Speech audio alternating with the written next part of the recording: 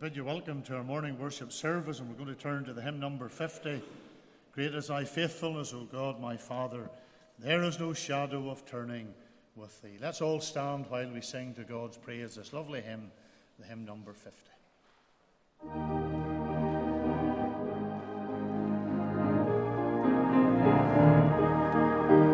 Let's all stand while we sing. Let's sing our very best.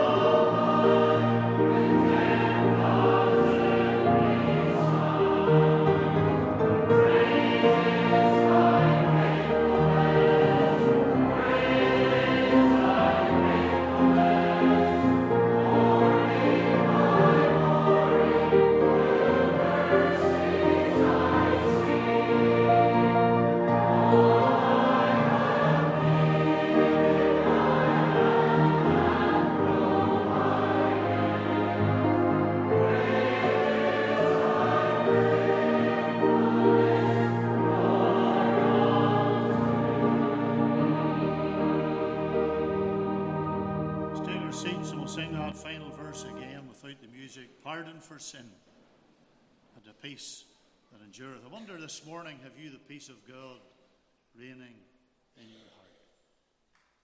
Have you that peace that passeth all understanding? Think about these words as we sing the third verse and the chorus, please.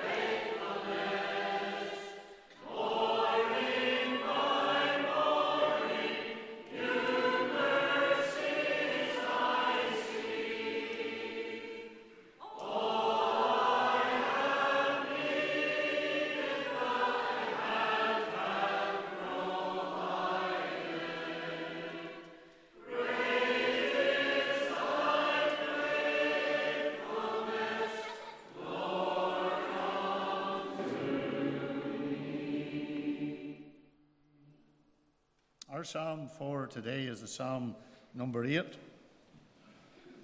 As we come to read God's word, let it never just be a formality.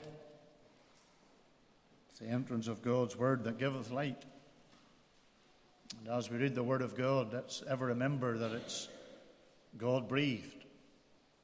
It's God-inspired. Psalm number 8.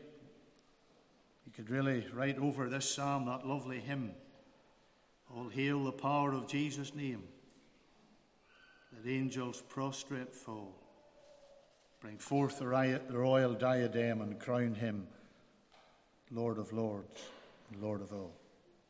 Psalm number 8 and the verse 1, let us hear the word of the Lord. And after we read this psalm together, our brother John Macaulay, one of our elders here, and also David's father, is going to come and lead us to the throne of grace in prayer, please. O Lord, our Lord, how excellent is thy name in all the earth, who has set thy glory above the heavens.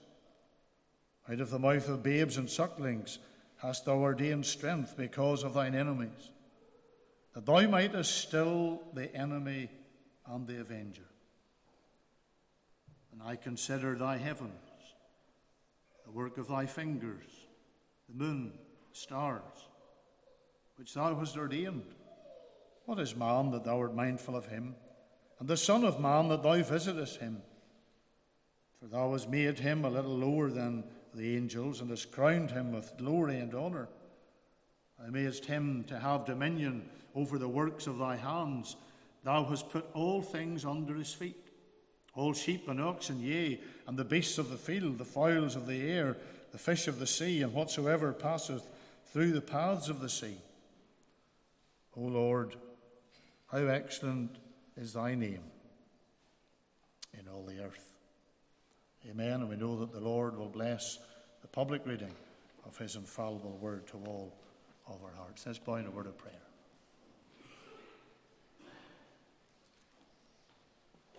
Let us all pray. God, our loving and eternal Heavenly Father, we come into thy presence again this morning. This, the Lord's Day, this, the one day in 7. And we come before you this day to worship thee. And we want to worship thee properly in spirit and in truth. And Lord, we just pray, Lord, each heart today will be prepared to hear thy precious word. We just thank you for thy word. We just thank you as we're ready, Lord, it's a lamp unto our feet and a light unto our path. And Lord, we just pray, Lord, that you'll speak to each one of us. Pray, Lord, that you'll defeat every plan and purpose, even of the devil. Even this morning, he'd come and he would seek to have our minds wander into other less important things. But pray, Lord, that you'll just close us in with thyself. Lord, that we'll hear not just the voice of the preacher, but we'll hear thy voice speaking to us. You have a message for us today to hear. And Lord, as David comes, we pray you'll bless him.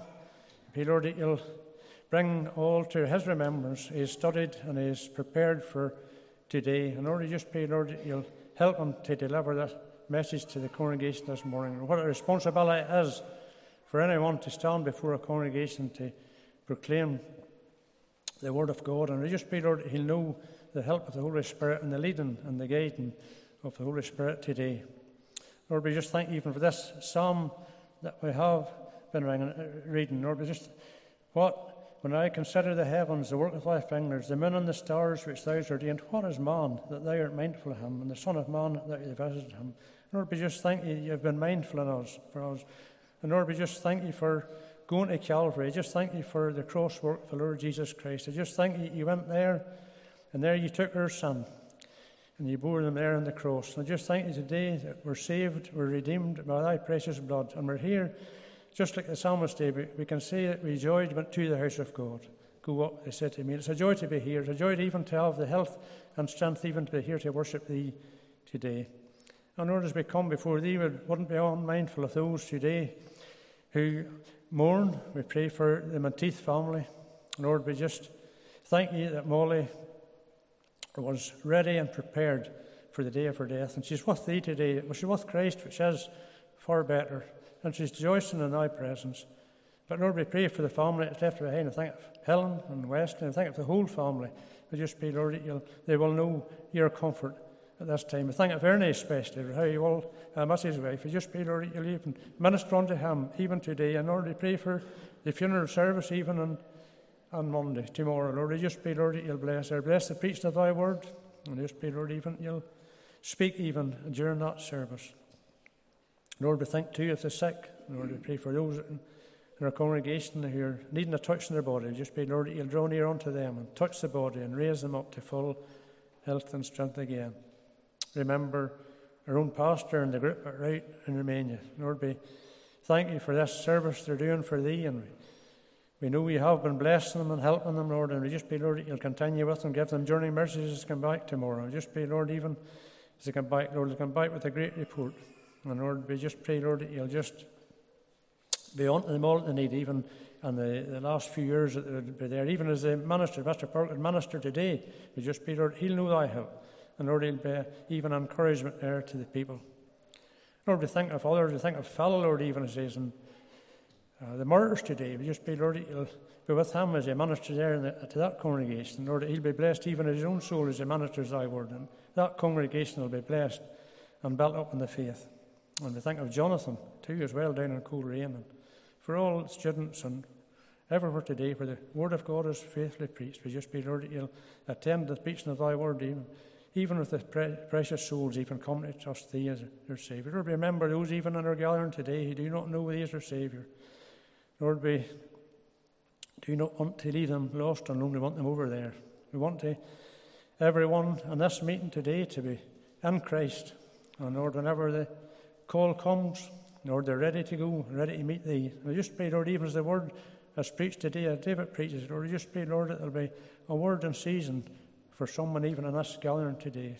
We think too of the land of Turkey, Lord, it's been devastated with this earthquake, and Lord, we pray for thy people that are in that land, and we know there's those that are out there helping and sharing the gospel. We just pray, Lord, that you'll be with them, even at this trying time.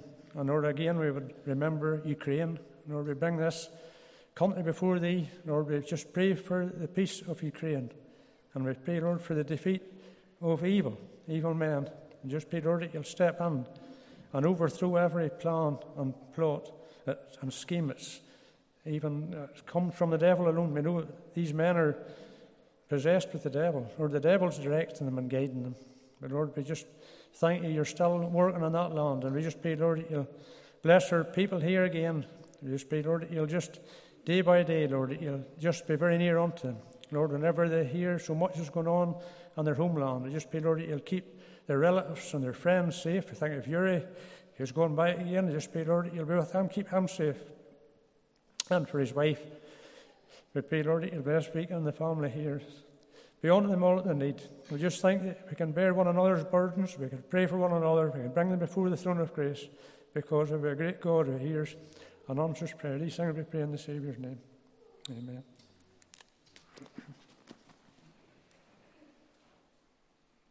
Thank you, John. We bid you welcome in the Saviour's name to our morning worship service here in the congregation. If you're visiting with us, and we have a few visitors, we bid you welcome. And we trust that you'll feel at home here in Hebron. And to those who join with us on Sermon Audio and other platforms, we bid them welcome. And wherever you are today, we trust and pray that God's word will come with power to your soul. Do remember the service tonight at 7 p.m, preceded by the time of prayer, 6:30. Can we encourage God's people to come and to be with us at the place of prayer? Lord willing, we'll be along to preach tonight at the evening service. Don't let that put you off, but we trust that you'll come out. Tonight we want to deal with the subject, the Saviour's searching question. The Lord Jesus Christ asked many questions when he was here upon earth, and there was one particular question that he asked, and we want to deal with that tonight in the will of the Lord. And Christine will be along to minister in song, and we trust that the Lord will bless our time together. Refreshments will be served after the service. Do remember then the work here during the week in Hebron. We have the recommencement of the Hebron talks, and that's at 10 a.m. through to 12. Do remember, as this work recommences, remember those involved, remember all who'll come. We pray that the Lord will undertake, and in every detail, that this will be a venture that is blessed of God. Do you remember those who have gone to Romania? And for those who have seen the little videos that have been sent by Mr. Park, we're thankful for him always keeping us up to date. And we trust that you'll remember our brethren and Keziah as they are in Romania and return home, Lord willing, on Tuesday. Today they're in Balia and Campina, and do remember them as they minister God's word even today. Tuesday night is our youth challenge at 7 p.m. And can I make an additional announcement on behalf of our brother Andrew, who oversees the work of the youth challenge, and it's particularly in regards to the need for additional workers, and especially for 2 bus conductors. So you maybe never thought that you could be a bus conductor. Well, if you want to get on the buses and you want to do that job, this would be a good opportunity for you to help. It is important that every aspect of this work, the getting to and fro of the children, is done safely, and for that to happen we need the proper staff to be there. We need 1 male and 1 female, and so if you can help in that regard, this could be a service that you could do.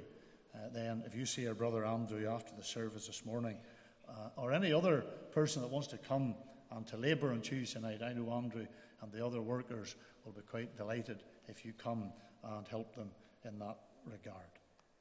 Wednesday is our committee meeting at 8 p.m. for all the members of session and committee. Thursday evening is our midweek prayer meeting at 8 p.m. when, Lord willing, Reverend Park will give a report, and others who were with him on the trip to Romania, and the special prayer for missionary work and for revival. Friday evening, Youth Fellowship, we're going to Antrim for the Youth Council evening of prayer. The buses leave the church here at 10 past 7, so be here in good time so that you can get to Antrim for the time of prayer. Do you remember the services next Lord's Day? Commence with the early morning time of prayer at 8 a.m, the Sunday school at 10:30, the Bible class, and we'll continue our series, Lessons from Leviticus, and we trust that the Lord will undertake for us as we continue to deal with these lessons in Leviticus. Then in the morning worship service, the Reverend Park is going to speak upon the subject, One, Bring One, and I trust that you'll be with us next Lord's Day to hear what our servant has to say. It's an encouragement to us all to become evangelistic and to reach out and to be a witness and to encourage others to come under the sound of the gospel. Do you remember then the evening gospel service, 7 p.m, preceded by the time of prayer at 6:30.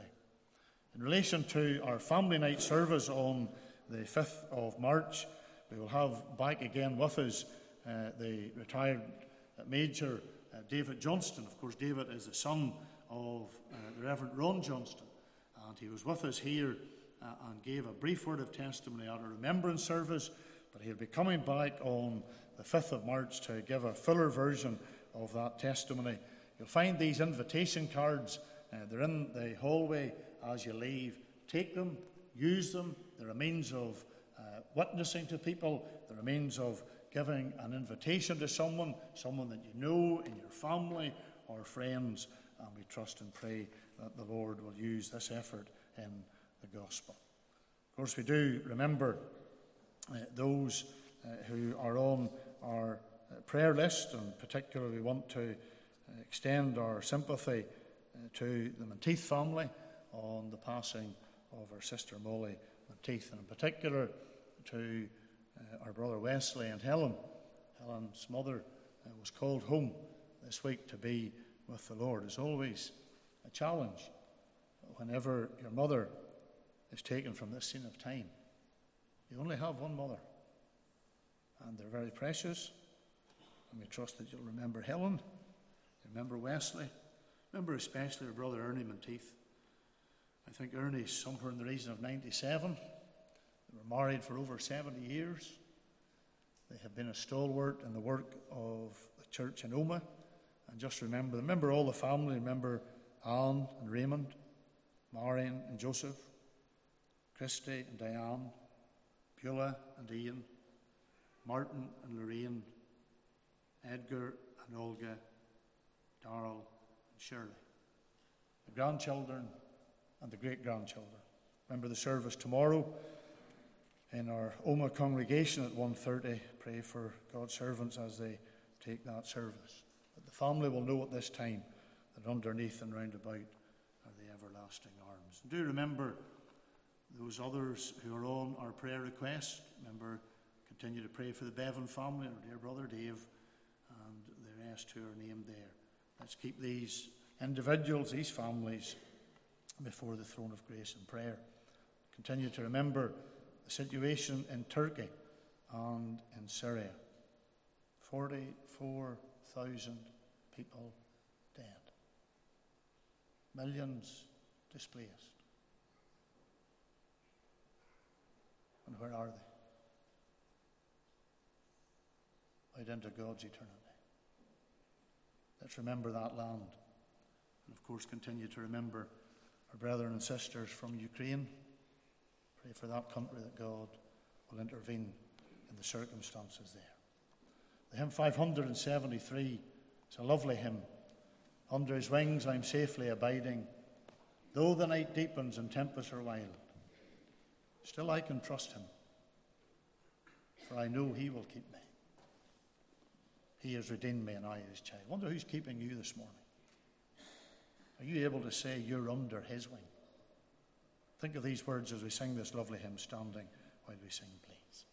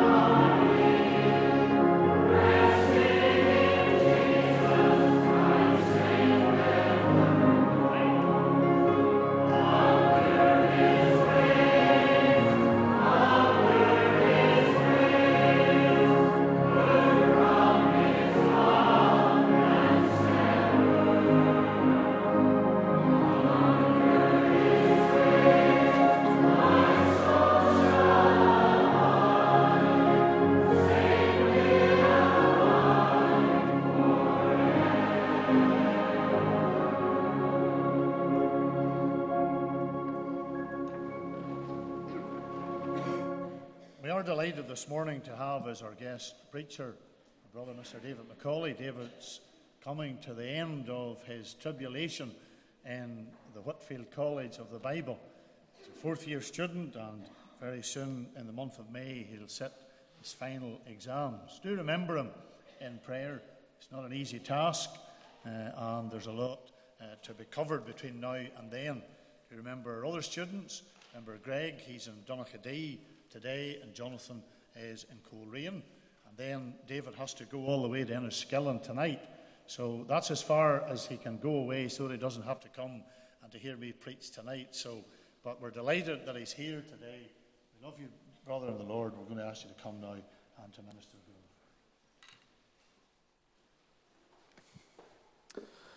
Well, if you have your Bibles with you, can you please turn to Deuteronomy chapter 31. Deuteronomy chapter 31, and just as you're turning there, can I thank Mervyn for leading? You know, Mervyn made the mistake of offering to lead, so I very much took him up on that, and that's the last time he'll probably offer. But no, I appreciate that. You know, it takes a lot of pressure off me as being the preacher, just to have someone to lead and to do the announcement. So thank you for doing that. Deuteronomy chapter 31, and we want to read from verse 30, and we'll read on down through 32 to the verse 12. So verse 30 of Deuteronomy 31. And Moses spake in the ears of all the congregation of Israel the words of this song until they were ended. Give ear, O ye heavens, and I will speak, and hear, O earth, the words of my mouth. My doctrine shall drop as the rain, my speech shall distill as the dew, as the small rain upon the tender herb, and as the showers upon the grass. Because I will publish the name of the Lord. Ascribe ye greatness unto our God. He is the rock, his work is perfect, for all his ways are judgment, a God of truth and without iniquity. Just and right is he. They have corrupted themselves, their spot is not the spot of his children. They are a perverse and crooked generation. Do ye thus requite the Lord, O foolish people and unwise? Is not he thy father that hath bought thee? Hath he not made thee and established thee? Remember the days of old, consider the years of many generations. Ask thy father, and he will show thee, thy elders, and they will tell thee. When the Most High divided to the nation their inheritance, when he separated the sons of Adam, he set the bounds of the people according to the number of the children of Israel. For the Lord's portion is his people. Jacob is the lot of his inheritance.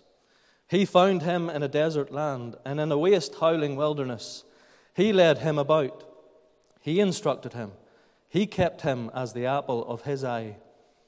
As an eagle stirreth up her nest, fluttereth over her young, spreadeth abroad her wings, taketh them, and beareth them upon her wings. So the Lord alone did lead them, and there was no strange God with him. We'll end the reading there at the verse 12, and may the Lord just bless that reading of his word. Before we get to the preaching, can I ask you now just to bow your heads in a moment's prayer with me, please. Our Lord and Heavenly Father, once again we bow in your presence. And Lord, we are so thankful for the gift that is ours to come here today and to worship. Lord, it is our main aim here. It is our goal that we come and we see more of Christ, that we see more of our Lord. How excellent is his name upon all the earth. And Lord, we would see him today. We pray that you would bless the reading of your word as it has already been read. We thank you that we don't come here in the confidence of ourselves and our own flesh, or what a vain thing that would be. But Lord, we come knowing that your word is quick and it's powerful. We just ask for the Holy Spirit to come and to help me as I preach today.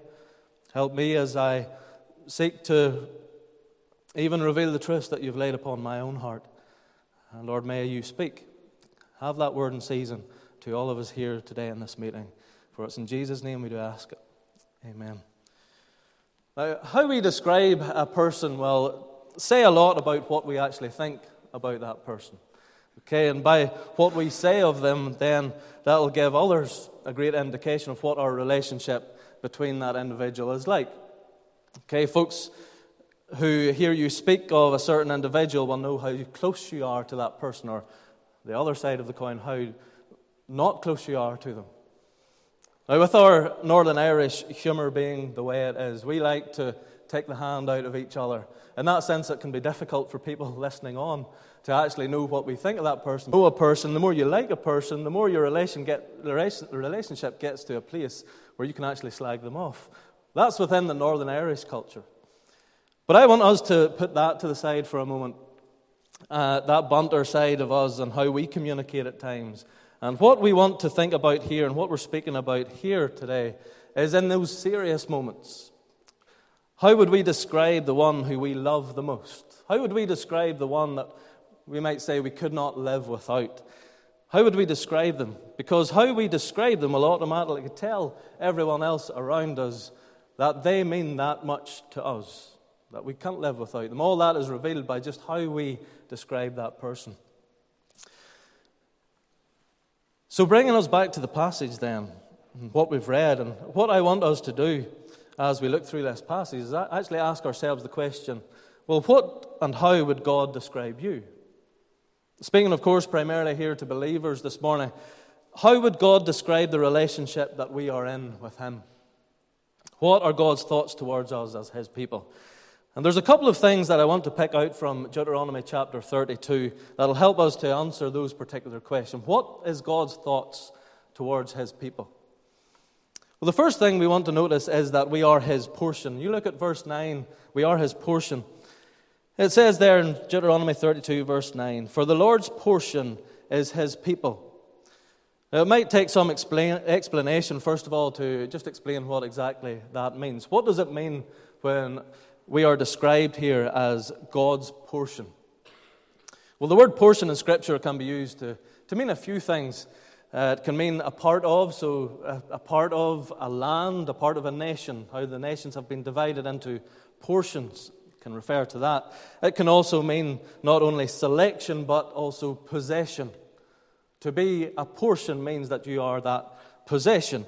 And of course, all can be applied here, the part of, the selection, and also the possession here can be applied to verse 9. But I want to tell you today that it's the possession that's most in view here in the context of our verse in verse 9. Now you might think to yourself, well, of course, possession is in view when we think of God, who He is. He is the creator of this world, and so doesn't He possess all things? He has authority over all things, and that is true.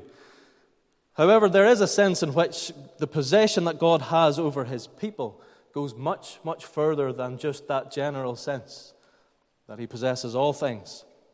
The people of Israel, as you will know, were called by God His peculiar treasure. He has that possession over them. That peculiar treasure doesn't mean they were strange. That's not what peculiar means there. It means they were His special possession. That's what it is to be God's and within God's people. So possession is ultimately in view here as we think of God's portion. But there is also that part of portion which speaks to selection and choice. And this is very important if we are going to see who we are as God's portion, as His people. For the people that God possesses are the people who have been appointed by Him to be in that possession. And that's vital to get a hold of today. He has chosen us to be His. That's hinted at in the verses that we've read in Deuteronomy chapter 32. If you look at the verses previous to verse 9 to verse 6, it says this, "Do ye thus requite the Lord, O foolish people and unwise? Is not He thy Father that hath bought thee? Hath He not made thee and established thee? Remember the days of old, consider the years of many generations. Ask thy father, and he will show thee, thy elders, and they will tell thee. When the Most High divided to the nations their inheritance, and when He separated the sons of Adam, He set the bounds of the people according to the number of the children of Israel. For the Lord's portion is His people." And so we see here, it was the Lord's choosing of this people.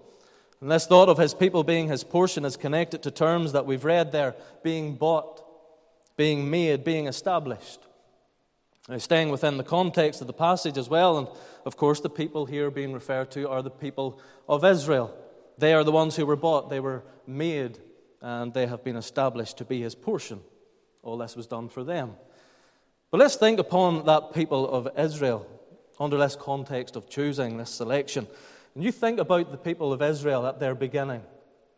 When did God reveal to this nation of Israel that they were his portion?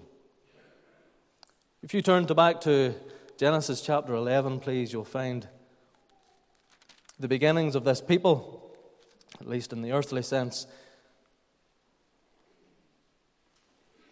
And we'll read Genesis chapter 11 and verse 31.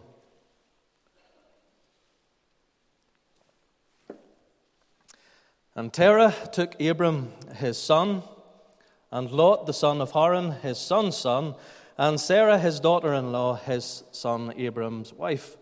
And they went forth with them from Ur of the Chaldees to go into the land of Canaan, and they came unto Haran and dwelt there. And then if you turn to chapter 12 and the verse 1. Now the Lord had said unto Abram, Get thee out of thy country, and from thy kindred, and from thy father's house, unto a land that I will show thee, and I will make of thee a great nation, and I will bless thee, and make thy name great, and thou shalt be a blessing. So here we have, in what we've just read, this family, and among whom there's Abraham and Sarah, whom you'll recognize the names. And they come from this land called Ur of the Chaldees. And in the land of Ur of the Chaldees, Abraham would have been accustomed actually to idol worship. One Jewish historian called this land of Ur of the Chaldees the moon-worshipping city. And so they worshipped the moon god. This is what Abraham would have been brought up with. He was brought up with idolatry. So what's the point? Well, what made God think of a man called Abraham? And by extension then, this people of Israel that came from him, what made God call them out as his portion? Was it because Abraham was worthy of that call? Was it because God could see Abraham and saw something commendable in him? Well, no, because we've just thought of Ur of the Chaldees. Abraham didn't revere the true God at all. He was an idolater. Yet the Lord comes and calls him out. So what made Abraham God's possession? Or why did he call him? That's the question. Well, if you turn back to Deuteronomy in the chapter 7, we actually get a very clear answer to that question. And even we think of the question that was asked in the opening Psalm, Psalm 8, the question, what is man that you think upon him? So Deuteronomy chapter 7 and verse 6. For thou art an holy people unto the Lord thy God. The Lord thy God hath chosen thee to be a special people unto himself, above all people that are upon the face of the earth. So there we've read again about God's choosing. But why is the question? Well, the Lord did not set his love upon you, nor chose you, because ye were more in number than any people. For ye were the fewest of all people. But because the Lord loved you, and because he would keep the oath which he hath sworn unto your fathers. Because the Lord loved you. And this is really where this first point has been leading us to this morning. The love of God in making his people his portion. He saved us, he possessed us because he decreed within himself to set his love upon us. And that's a remarkable thing for any believer in here. Never forget that. If you're a believer, we're not saved because we deserve to be. We're not saved because God foreseen some good thing that would be in us. No, we love him because he first loved us. It always has its conception within the love that God has for his people. And this is key to our study and understanding how God views us as his portion. We are his possession through the merits of his own love. One of my favorite Bible verses is Galatians 2:20. And if you were, I don't recommend you do this, but if you were to go over all my old messages, you'll probably find this come up quite often. Galatians 2:20. I am crucified with Christ. Nevertheless I live. Yet not I, but Christ liveth in me. And the life which I now live in the flesh, I live by the faith of the Son of God, who loved me and gave himself for me. How do we know God has loved us? Because he gave himself for us. Because he went to the greatest lengths to display that love in the offering up of himself on the cross, saving our souls, making us his personal possession. The best known verse in the Bible, and don't get bored of hearing it, John chapter 3 and 16, "For God so loved the world that he gave his only begotten Son, that whosoever believeth in him should not perish but have everlasting life." And so we're thinking of what God thinks of his people.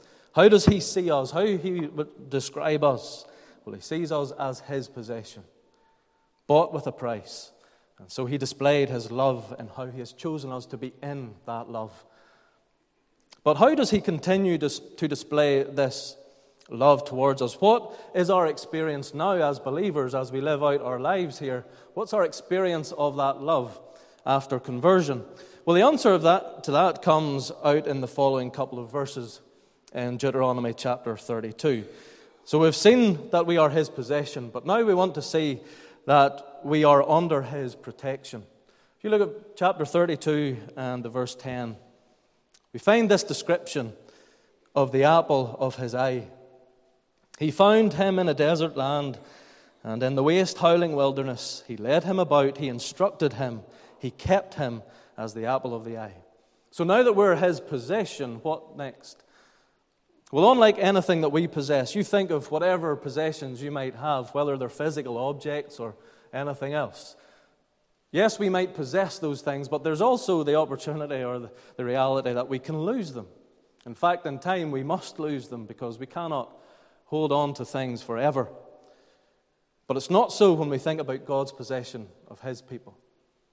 He decided in eternity past to set his love upon us, and when he sets his love upon his particular people, his possession, they're his possession for eternity.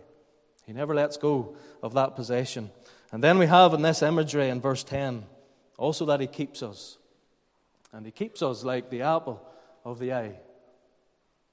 Now the imagery is quite clear, I believe, and I presume you can get the imagery here. We don't have to spend too much time in explaining it, but if you go onto the internet and you do a quick search on information about the eye, you'll very quickly come to realize why this is such a good illustration for God to use in displaying his protection for his people. Because even in creation, God has naturally fitted our bodies, in the physical sense, with levels of protection, various levels, to protect the eye. You think of the eyebrows, the sockets that the eyes are set into. You think of the tears, the eyelids, the eyelashes, the blinking, all in an effort to protect the eye. But just as we have all these levels of protection in the physical sense, the Lord uses this illustration to remind us as his people that he protects his people, just like the apple of the eye. The very pupil of the eye is in view here. All of this protection, and he is seen as our great protector. He's described in Scripture as our refuge, our shield, our fortress. And in Deuteronomy 32, we've read about him as our rock. He is our keeper, a strong and high tower. And all of these names, and there's many more in Scripture, they're all pointing to how God is our defender. He is our protector. We are as the apple of his eye. He takes great care and loving care in protecting his own. But we have another picture here of God's love towards us. It comes in verse 11. "As an eagle stirreth up her nest, fluttereth over her young, spreadeth abroad her wings, taketh them, beareth them on her wings." And I see three parts in particular here in this verse. Now I want to just work through those three parts and hope to give some kind of application to what's being said here in this picture. First of all, you see here the eagle stirring up the nest. And to me, the nest, of course, speaks to immaturity. So you imagine the nest, in the nest, the eggs have hatched, they have these little chicks, but they've made it this far because of the loving care of the mother, the eagle. They've been nurtured, they've been fed, they've been kept in the nest from harm, from predators. Now this speaks not only to the great care that the Lord would have for his people, but it also speaks of our weakness, doesn't it? These chicks left to themselves, they wouldn't last, they would die. But yet here we see our own weakness, but not only that, but particularly those who are newly saved, not yet grounded in their faith. Those who are immature, we might say, in the faith. We see here how the Lord knows what you have need of, and also the protection that you have need of. He cares just as that eagle stirreth up her nest. But then we have that the eagle fluttereth over her young.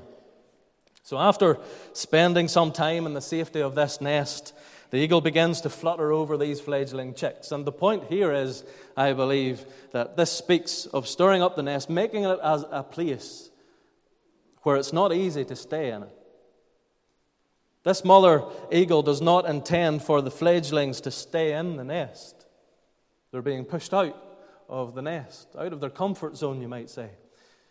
And this is for us as well. We're not to stay in the safety of the nest, as it were. Speaking again of immaturity in that place, we're not to be content in that condition. But rather, God would push us onwards to maturity. And you know, when you see those chicks in those nests, and I've watched some videos of this taking place, you'll see them there and they're watching on at the mother eagle. They're just looking at the eagle, and the eagle there is giving it something to follow, something to imitate. And so the Lord does for us. Gives us something to follow after. He is, of course, our great example. Follow after me. Long to be like him. Now, we mature faster than others. Some mature faster than others. Okay, and some to a greater degree than others. But the point here that we're making is that it's not God's will that you would simply stay in one place. We are to mature. In fact, we have a warning in the book of Hebrews. If you'd like to turn there to Hebrews chapter 5. We have a warning against those who would remain in the nest, as it were. In verse 12. It says there, "For when for the time ye ought to be teachers, ye have need that one teach you again, which be the first principles of the oracles of God, and are become such as have need of milk, and not of strong meat. For every one that useth milk is unskillful in the word of righteousness, for he is a babe.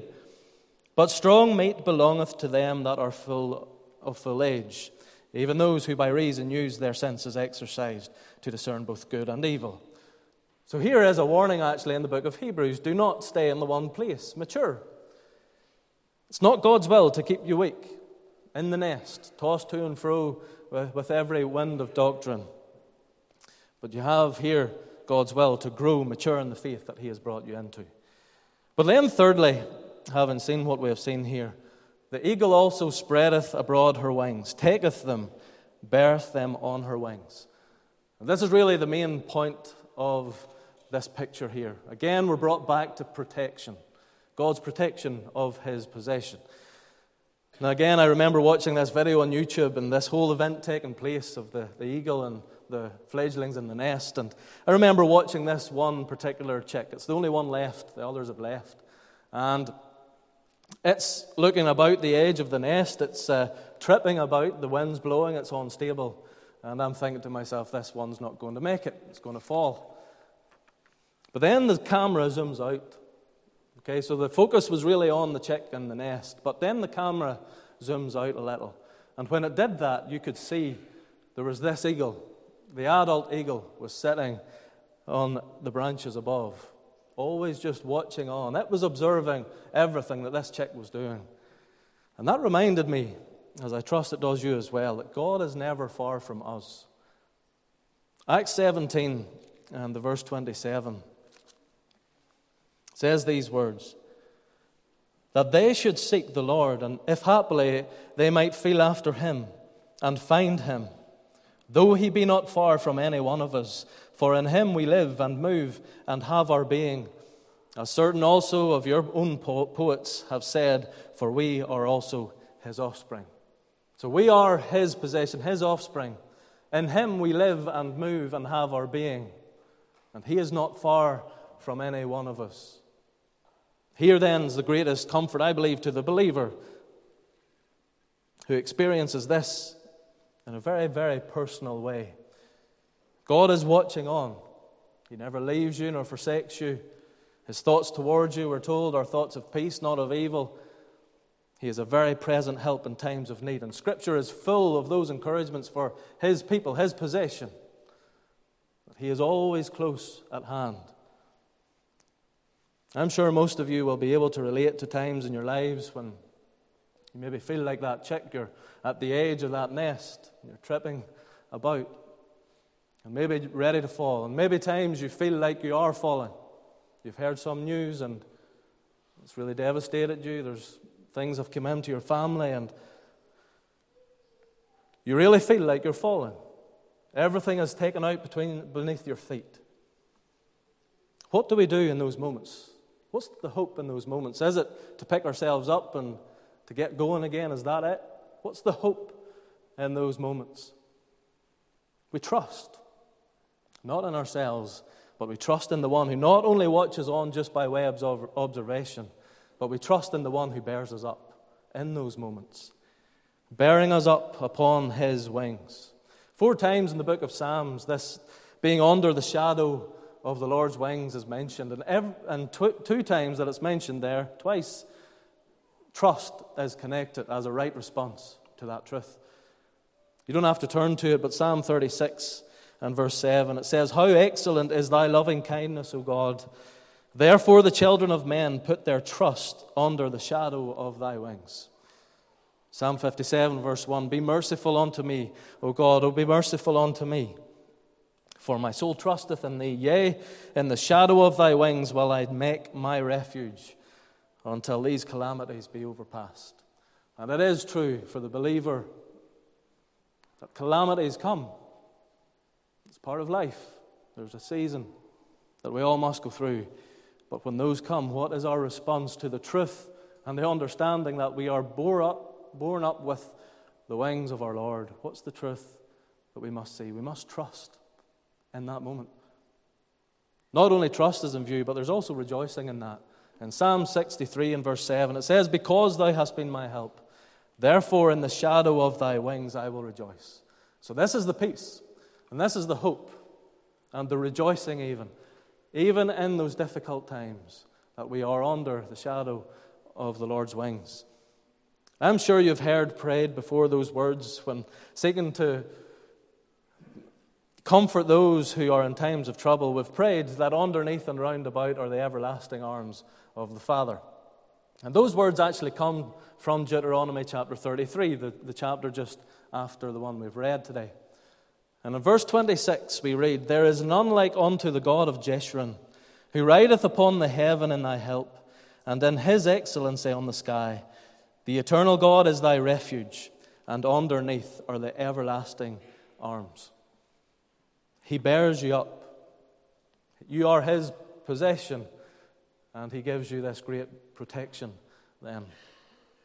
So I hope we haven't got lost in all this imagery here today, but isn't it a beautiful thing when you think about it? When God created everything in this world, that the God of creation would look upon that creation and then use things like this, what we've considered. He's given examples for us to look at that we can study, and we can think to ourselves, that's how God sees me. Of these 2 pictures that we've looked at, the apple of the eye, the caring of the eagle for her young, a man named George Horne, who was an archbishop way back he was a bishop in the Anglican Church back in the 1700s, he said this about those pictures. "Taken together, these 2 phrases are powerful pictures of God's care for his people. He who has so fenced and guarded that precious and tender part of the pupil of the eye, and who has provided for the security of a young and helpless brood under the wings of their dam, is here entreated to extend the same providential care and parental love to the souls of the elect." The God who has created the eagle to care for her young in this way, the God who has created the body to protect the eye in the way that we've thought of, is the same God who shows the same providential care and parental love for the soul of his elect, even more so. Which brings us right back to that thought that we began with, of being his chosen possession, his elect people. That possession that he and he alone, without any outside influence, he has decided to pour out his love upon that possession. And just in conclusion today, that very thought brought me to this question. You ever wondered why God loves you? Why would he save and protect a people like us? Not just a people like Israel in the context of Deuteronomy here. Why would he save and protect and keep a people like us? Because if we're honest with ourselves, we sometimes can be wayward, we can be selfish, self-focused, we can at times be unlovable. And the love that we have from others can wax and wane. But why is it that God's love for his people never changes? Well, we've thought about how he has chosen us, and a very key part to finish on today is how he has done that. In Ephesians chapter 1 and the verse 3, it says there, "Blessed be the God and Father of our Lord Jesus Christ, who hath blessed us with all spiritual blessings in heavenly places in Christ, according as he hath chosen us in him before the foundation of the world." You wonder why God loves you in the way that you've thought about today, and I've often wondered why God would love David Macaulay, and you can put your own name in there. Well, it's because when he looks at me, he doesn't just see David Macaulay with all his faults and his failings. He sees Christ. He sees his only begotten Son, and that to me is a remarkable truth. God doesn't just see me in the flesh. He sees his Son. He sees Christ. My life is hidden with Christ. And believer, you are chosen in him before the foundation of the world to be his portion, to be his possession, and he treats you then as the apple of his eye. He bears you up in his wings through every circumstance of life because he looks upon you as his only begotten Son. And that's why he loves you in this way. That's why it is a love that is unchanging and unconditional. Because that love is rooted and grounded in Christ. And there is no love greater than that the Father has for the Son. And so I trust that as we've contemplated how God looks upon us today, how he would even describe us, the relationship that we have with him, I trust there's been something of an encouragement here for you to think over. And that you'd be strengthened in your faith in the one who loves you, the one who gave himself for you. You are his possession. You're kept in that love. You're protected in it, not just for now, but for all eternity. And there is no greater love than the love that God has for his Son, and you are in him. I trust that, as we've said, there has been an encouragement to you today to think upon. But as we want to close the meeting now, we'll stand to sing the hymn 572. A wonderful Saviour is Jesus my Lord, a wonderful Saviour to me. He hideth my soul in the cleft of the rock, where rivers of pleasure I see. And we'll stand to sing all of the hymn, please.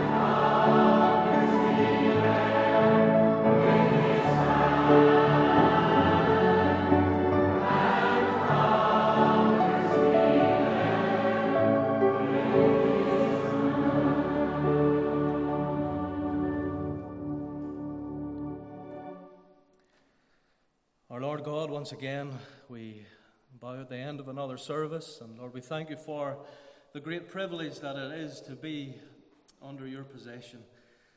Lord, what other place would we want to find ourselves but to be under that sovereign control of a Heavenly Father, the one who loves us, the one who gave himself for us, the one who keeps us and protects us from all evil.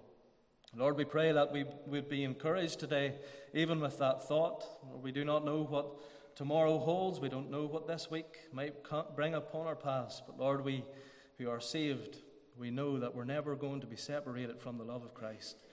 And so give us that confidence as we live out our lives throughout the week. But we pray for those maybe who don't know what it is to have that confidence. Lord, we know in a gathering like this there may be one who is still outside of Christ. He doesn't know the experience of being under the wings of one who bears them up, the one who saves their soul. They're saved from sin. And so, Lord, we pray for them especially. Have a word in season for their own hearts, even as we've contemplated what it is the believer has in that relationship that you've brought us into. Lord, may they even desire that relationship too, to know sins forgiven, to have the peace that passes all understanding, that God is with him or with her. Lord, we pray for those who are under maybe sorrow. We continue to pray for Helen and her family. We pray for Dave Bevan and his family as well. Lord, those who are under times of sickness, those who mourn, Lord, bear them up and protect them in these days. Lord, we pray that you would part us with your blessing, be with us throughout the day, and undertake for us as we come to meet around your word later. For us in Jesus' name we ask. Amen.